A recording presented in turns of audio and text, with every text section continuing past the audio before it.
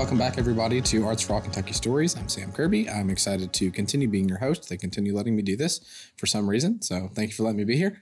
Before we get started, we'd like to thank the Kentucky Department of Education, Office for Special Education and Early Learning, and the Kentucky Arts Council for making this and many other Arts for All Kentucky related things possible. So thank you. I've got some folks here with me today. I'm going to let them introduce themselves, and then we're going to jump right in. And you all can decide who's first. I am Kelsey Tullis.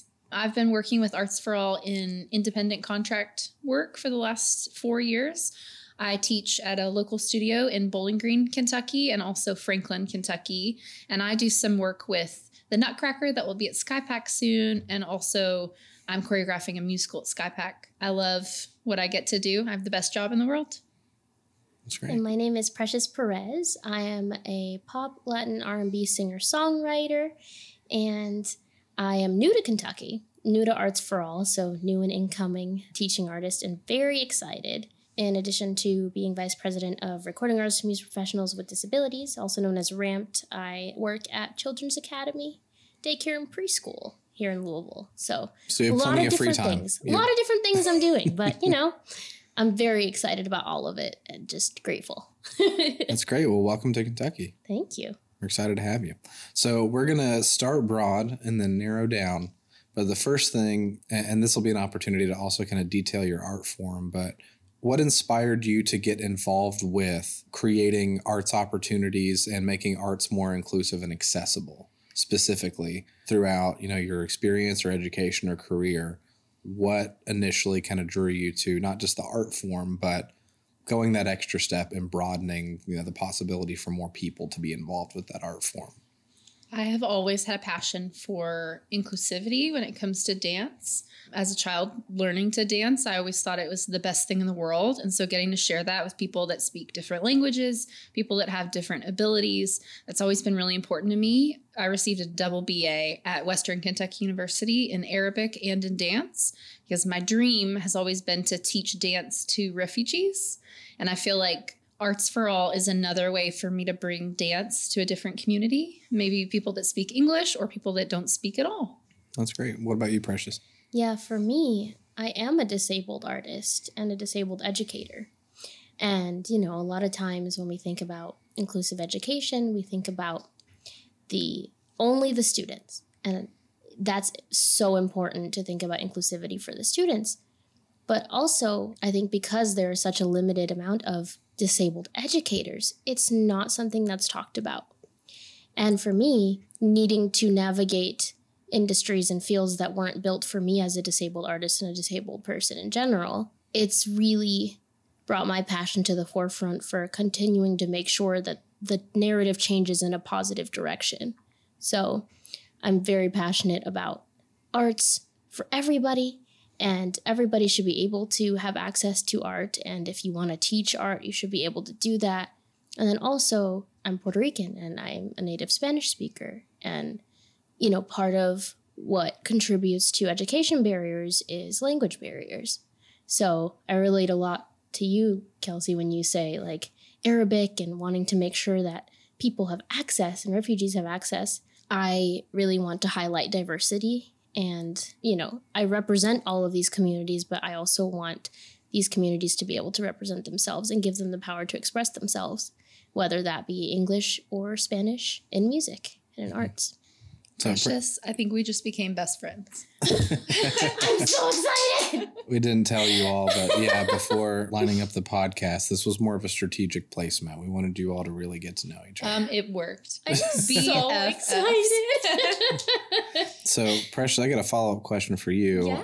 What sort of barriers exist as it relates to ability in your art form? So in music, what sort of things, generally speaking, unless they're planned for, kind of stand in the way? Overall universal accessibility, when you think about music award shows, they don't have ramps readily available all the time. Venues, some people in wheelchairs can't get into them. What I do as part of Ramped is advocate for not just blindness, but for all disabilities within the music industry. And there are a lot of barriers with accessible venues, like having Braille on things, having self-description. So when somebody's on stage, hi, I'm this person. For example, I'm a Latina woman with curly hair and I'm wearing this nice blouse, you know, like just very quick and very simple, but it's a way for a blind person to understand like what's going on and what's happening. Audio description, ASL and captioning, all of these things that are kind of an afterthought currently is what we're trying to bring to the forefront as far as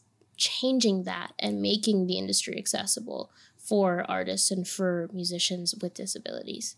A lot of people would assume that music, for example, is something that is pretty wide open for people that are blind, for example. But it sounds like the more you think about it, the more you think about venues and the experience of going to enjoy music, there's still things that stand in the way that don't make it the best experience. And even as performers, equal pay as a disabled performer.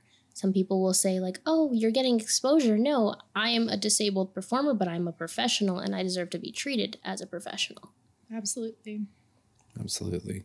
Well, Kelsey, thinking and kind of pivoting over to dance, I think maybe initially because dance is generally more of a physical medium, there's an initial assumption of what sort of ability challenges you might have to overcome in doing dance. But tell us a little bit about some of the barriers and some of the things that you generally can help people overcome to give people the opportunity to dance. So the reason Precious and I are going to be best friends is because dance has a lot to do with your relationship to music. And so even if someone is not able to stand on one leg and do an arabesque, that doesn't mean that they can't dance and have that relationship to music.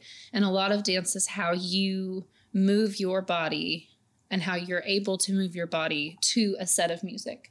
So a lot of what I do is we work with scarves and different mediums like ribbons and hoops, things that anybody can associate with and use, and really something tactile. I've noticed that's really helpful. I've worked with kids that are blind or kids that are hearing impaired, all the way to kids that maybe only have mobile use of their digits and are in wheelchairs, and everybody is able to enjoy dance.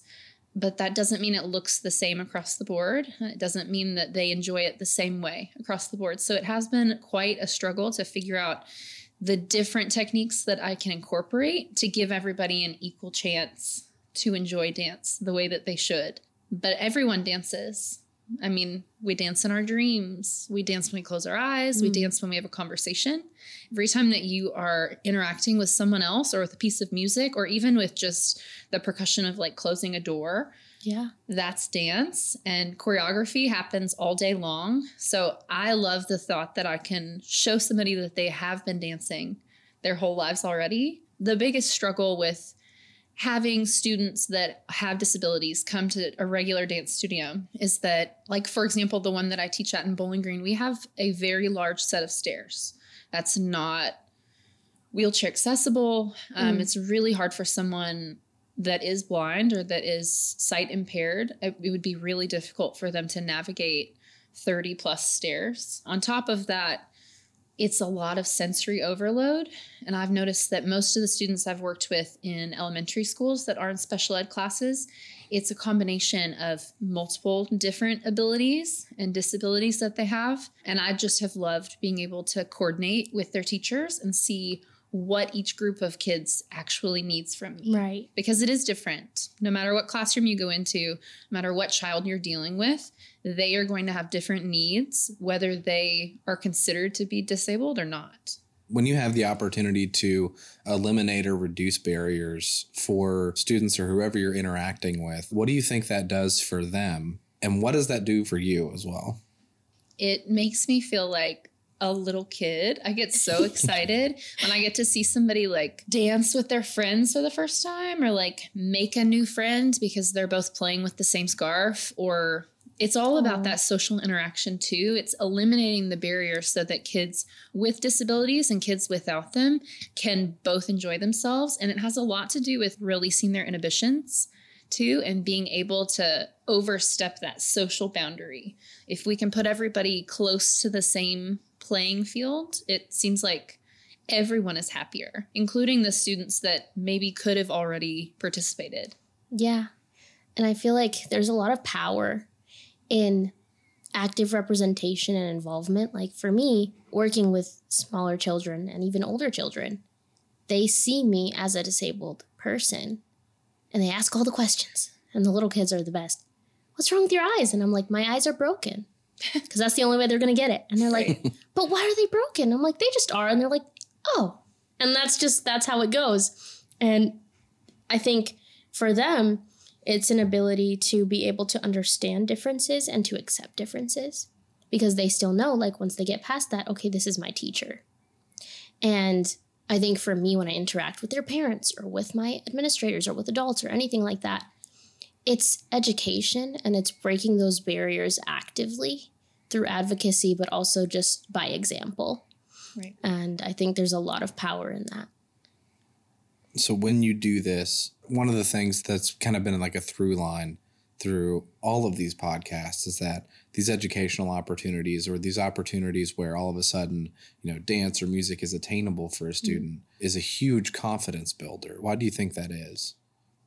I think it's a huge confidence builder because we all need a way to express ourselves. Absolutely. It doesn't matter who you are or what style of art that you prefer. You need a way to release some of that creative tension. And I think we all find our ways through example. So I love to dance because I got to dance when I was a little kid. And, we could have people out there that don't know they love to dance until they get to do one of these classes, or that don't know how much they love to sing because they haven't been included yet. Or they're told that they can't. Right. When I was 5, I wanted to do ballet, and my mom talked to a studio, and the lady was like, well, she could fall off the stage, so I don't think that's going to work. Precious, you still have a chance. Dance with me. Yes. I never and so ever since then, I've been really weary of dance, because I'm like, do I look silly right now? I don't even know. I have no, and nobody in my family had patience to teach me, because they'd be like, you're not doing it right. You're not doing it, and so I just kind of give up on it. And I have fun when I dance, but then I worry about how I look when I'm dancing, because I don't have that reference. And so I can totally relate to that. And I think with music, when I was working with some nonverbal students, and people were like, oh, well, they don't really talk. And then they would start to sing.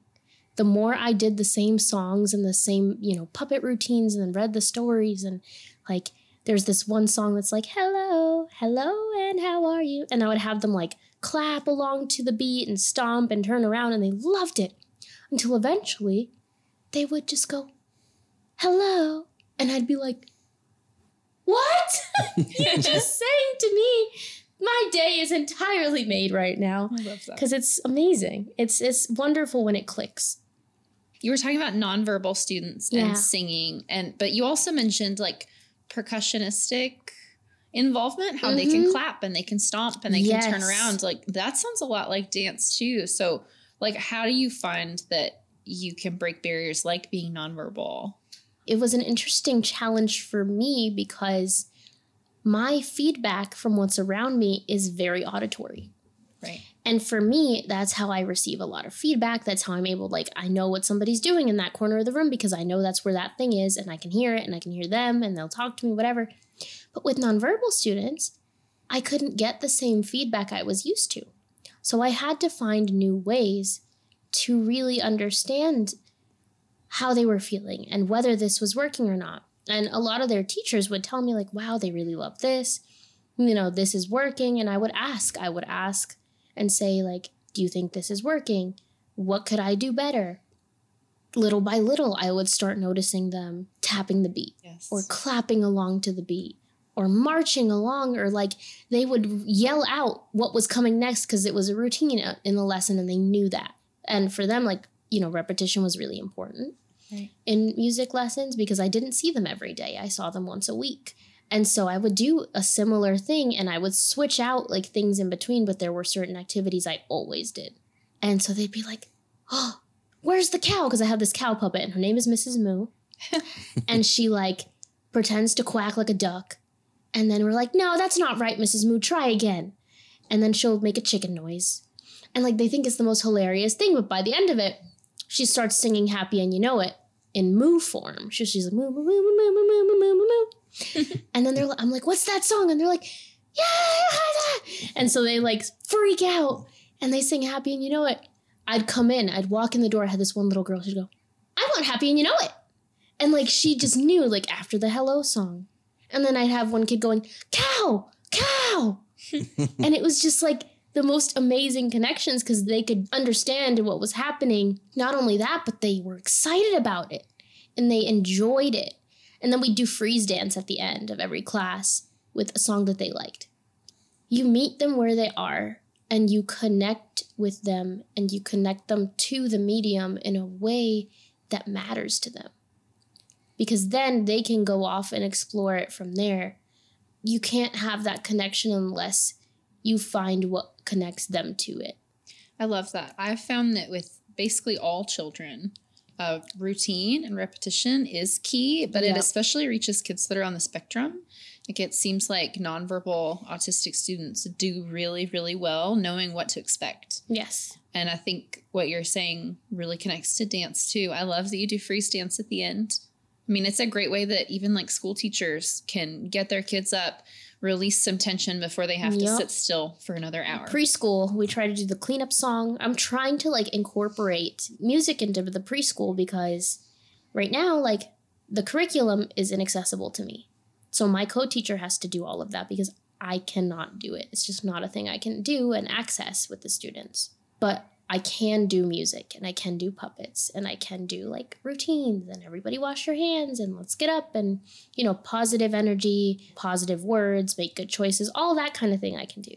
And so what I've been trying to do is like incorporate like, okay, when they're getting antsy, let's do Happy and You Know It. Let's do marching and let's sing the cleanup song and walk around to them and have them pick up the toy in 5 seconds, you know? It can really be integrated into a lot of different things, like dance both and of you music. benefit from the fact that both music and dance are art forms that encourage participation Right. Yes. in a lot of ways. And what that kind of does as a byproduct of having these, you know, engagements with groups is that not only can you build relationships with them, but then they're able to build relationships with each other, maybe a little more so than another art form like dance and music. Is kind of something that really brings people together, maybe in more of a participative sort of way. We win than this otherwise. contest. Yeah. Yes. Well, I wasn't trying to compare apples to apples. I was just saying that you definitely have. Well, I you think must have the not be a upper hand. dancer then, because it's super fun. I mean, dance and music is where it's at. Right. We are very lucky. Agreed. Like, it doesn't feel like a job because we just get to play with kids all day and do the things that we love. I mean, that's how I feel anyway. Yeah. It's high energy and it's a lot. And I'm a very sensitive person and I'm very like, I always say I'm an empath because I really just feed off of energy. And so sometimes I'm like, oh man, this is a lot. But then I realize I'm like, man, if my music career pops off and I end up singing in stadiums and doing this, that, and the other, I'm going to be drained like this too, but I'm going to love it. Right. And I love it now. And so it's like, I don't want to be happy when this happens or only happy when the next thing happens. I want to be happy right now. I love that. And so I do what I love and I make it a point every day to just take it one step at a time. And I feel like that's all we can really do because no one really has anything figured out. I feel like post-COVID, the world in general has started to really appreciate the arts a little bit more because we were all stuck at home and needed to find ways to let out some of that energy. And it seems like now in schools especially, they're starting to develop these social and emotional learning techniques that are incorporating music and incorporating dance throughout the day so that they can do those mental health check-ins with kids specifically. Every single step of that also for a kid involves critical thinking skills, you know, thinking outside the box, communicating with other students, negotiating, like all of those key executive function sort of things that people are needing to regrow after being isolated. It's a lot. For like so long. everybody we're all doing our best. And so I think kids are really struggling. And, you know, when I was working in Massachusetts in the school, they were like, we really need music. This is so much joy and we need this. When I applied and started working here, they were like, oh man, we love that. They definitely need structure and they need art and all of this. And I'm still finding my place, but I'm very excited to be able to incorporate more arts into the curriculum. Well, and dance and music also teach kids how to be social. And these are a lot of kids that have not been social in a couple of years or at all. Because if you think about it, second graders are the ones that are in their first real grade at public school right now. Before now, it's all been virtual or it's been half a year or they've missed out on all of those skills that were previously taught in, you know, pre-K, like learning how to share and really like interacting. And now they're just thrown into this full scale environment where they're like, well, I don't know. I just spent all this time at home and I want this toy, so it's mine. And I want this pencil and this. And like, they just don't know how to regulate. Well, and I think regulate is like a really important word that you just said too. I was literally about to say this.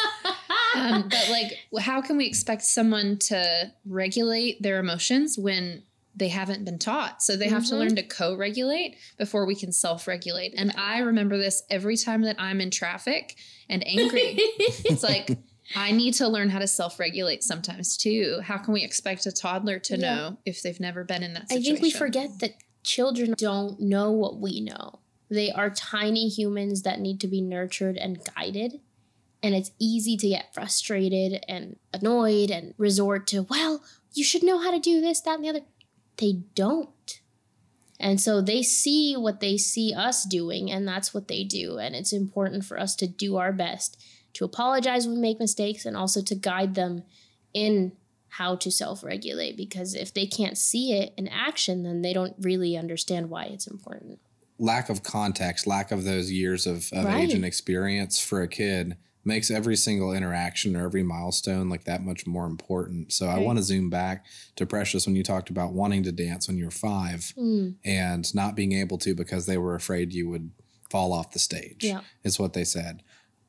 I would wager that in that scenario, it maybe safety is a concern, but more than anything, it's the fact that it's going to take additional effort to make a modification to make an experience, but that likely had a formative impact on you being told no for that. And I think it has just as much to do with the effort of whoever you were trying to work with, probably even more so, like, because it does take effort to make modifications and to make opportunities for people, but it's worth that effort. I think people think it's so much harder than it is because it's an afterthought, because it's an extra instead of an integrated consideration. And so for me, a lot of my life, I was told I couldn't do this, that, and the other. And my response was always, well, watch me do it then. Right. Don't try me, see what happens. So, but for someone maybe a little less self-motivated than you, like, what does that do for them to build themselves? If you don't have the resources, if you don't have the access, because I was lucky enough to have a supportive team of people that knew what I needed to learn and pushed for that and pushed for my services and the resources that I was lucky enough to grow up with, to be able to be a successful self-advocate and a successful person with a disability. I think it's hard when you don't have those resources, because then you feel like you're on your own and you don't know how to navigate uncharted waters and people that say, oh, well, you can't do this. Okay, well, I guess I can't. And that really makes an impact. So I think there's a lot of things to be said for taking that leap. And I think a lot of it comes with education for parents of children with disabilities, because there are some that just don't have access to the resources either. And they did the best that they could, but as a result, their children don't have access to things that they could or should do or don't know that they're capable of doing.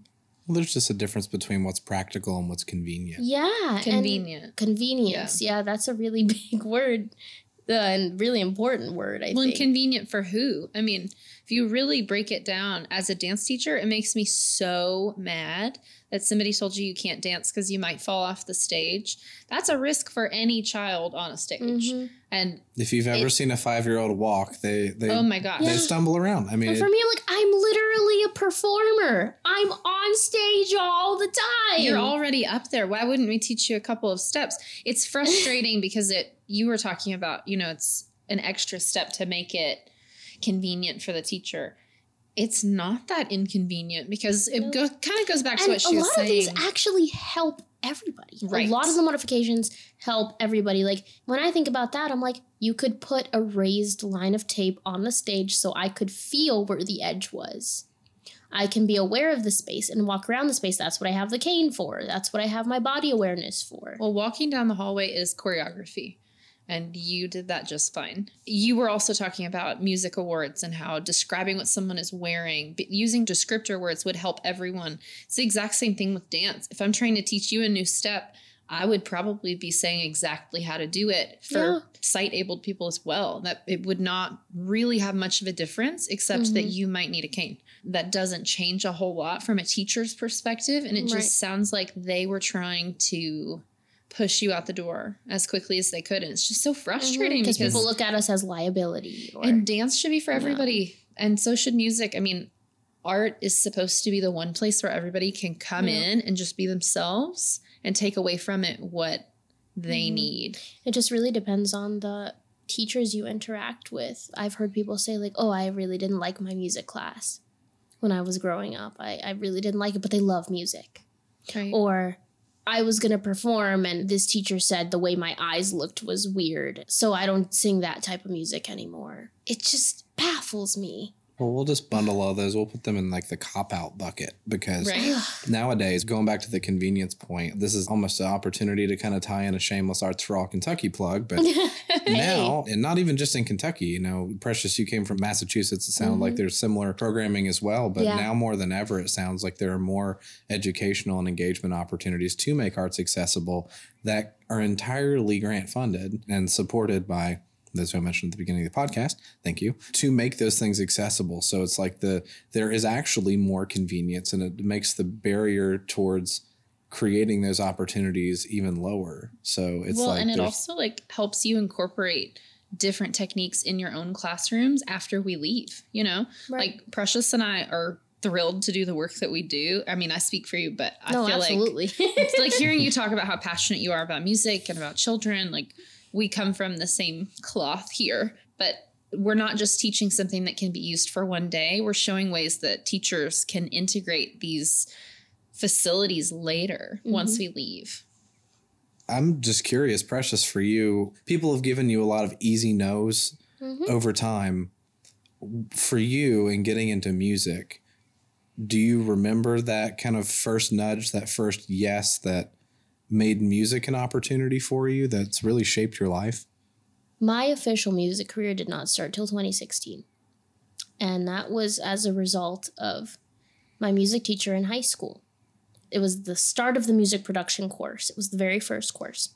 And he knew I was a songwriter. He, knew that I was really deep into music. And one day he pulled me aside and goes, Precious, I know you have a gift. I have a friend who's a producer and I will help you. Do you want to make an album? And we can raise money and we can start a campaign and we can do this, that, and the other. And I was like, what? Like, I just thought this was a regular Monday. And here we are talking about albums. That's amazing. And I think for me, that really kickstarted everything. Because I didn't ask for it. I didn't seek it out. I was just doing what I loved, and somebody cared enough and saw enough potential to call it out. When a lot of my life, so many did the opposite. And I had to prove myself every day. So I think that moment was pivotal in my own self-confidence in what I was doing and that I could actually do it. And it was pivotal for my success. That's great. Both of you are getting more and more involved with, Arts for All Kentucky. What are your hopes for the future, for your ideal, engagements with students, eye-opening opportunities? What are you looking forward to with the organization? I've done several field day alternatives at elementary schools, and that is one of my favorite opportunities that I've had so far, and I'd love to do more things like that. Field day in general is not super accessible to lots of different kids for so many different reasons. And I love the idea of offering an alternative where we can have a safe environment to still play and have fun and play games and dance and express ourselves, but without some of the overstimulating environment, and making sure that we're in a safe environment too. That's a really big part of it. But also knowing that if I go into a school and teach an elementary age kid a dance class, that they want to come and take a real other dance class with me too. That has been eye-opening. I've noticed that I have several students specifically with Down syndrome that will take a class with me for Festival of the Arts at SkyPack and then seek me out because they want to take more. And bringing them into a class with kids that don't have that same different ability. That is a really special experience because children in and of themselves, they don't care about differences. Children usually are not the ones that make such a fuss about this stuff. It's the adults that say, you can't do this. You're different. So I really look forward to working more with kids and helping mold the next generations to come into realizing that we all have different abilities, and a disability doesn't mean you can't do something. It means you're going to do it differently. And I really resonate with that, like really giving back to the next generations and showing them, other disabled students, that you can do what you want to do. Because I'm a disabled educator and I'm here able to teach you while I do what I love. Sure, it's not easy. I would never say that, but it's worth it. And just being able to be that example and to be multifaceted myself as an artist, you know, I foresee really working with all different kinds of children and being able to like educate administrators and teachers about disability through arts and just about disabled educators and what I need to be able to do what I love and to be able to teach and do all of the things that I should be able to do. And I feel like a lot of it intertwines with each other, and I'm just very excited because the truth is I really don't know what's going to happen, but I'm excited for what the potential for what could happen, and I'm just very excited to be a part of such a wonderful organization. Me too. One thing I kind of want to expand on real quick, and we'll wrap up, is the idea of ability, and that I would wager, and you all feel free to disagree if this doesn't sound right. But I think, and one of the things, and I'll use kind of some anecdotal evidence just from all of the different teaching artists and parents that we've talked to through this podcast, but each of those, encounters, whether they're a workshop or a residency, whatever they are, one of the things that comes up every time is that it really levels the playing field for everybody, because when it comes to the arts and self-expression, everybody is of varying ability. So during a lot of these, we'll hear that the students who have a disability, for example, are generally a little more open-minded and more creative and, pushing towards something where your more traditionally able student is maybe not as good in that sort of scenario. So it really levels the playing field. So I think the arts has the opportunity in that to just kind of even challenge the nature of what we mean by ability. Right. As soon as we enter an arts context. I've noticed that neurodiverse students and like students that have these disabilities and different abilities, they are way more open to try new things. They have less inhibitions, less social anxiety when it comes to expressing themselves because they really need this. They need this outlet. So some of the best dancers I've taught have been students with Down syndrome. Something about the way that they can interact with music and the way that their brains work, it's amazing. Yeah. I mean, I've noticed some real performers come out of these SkyPack Festival of the Arts days, and it's remarkable. I honestly will go in not expecting anything because my lesson plan can change depending on who's in the class.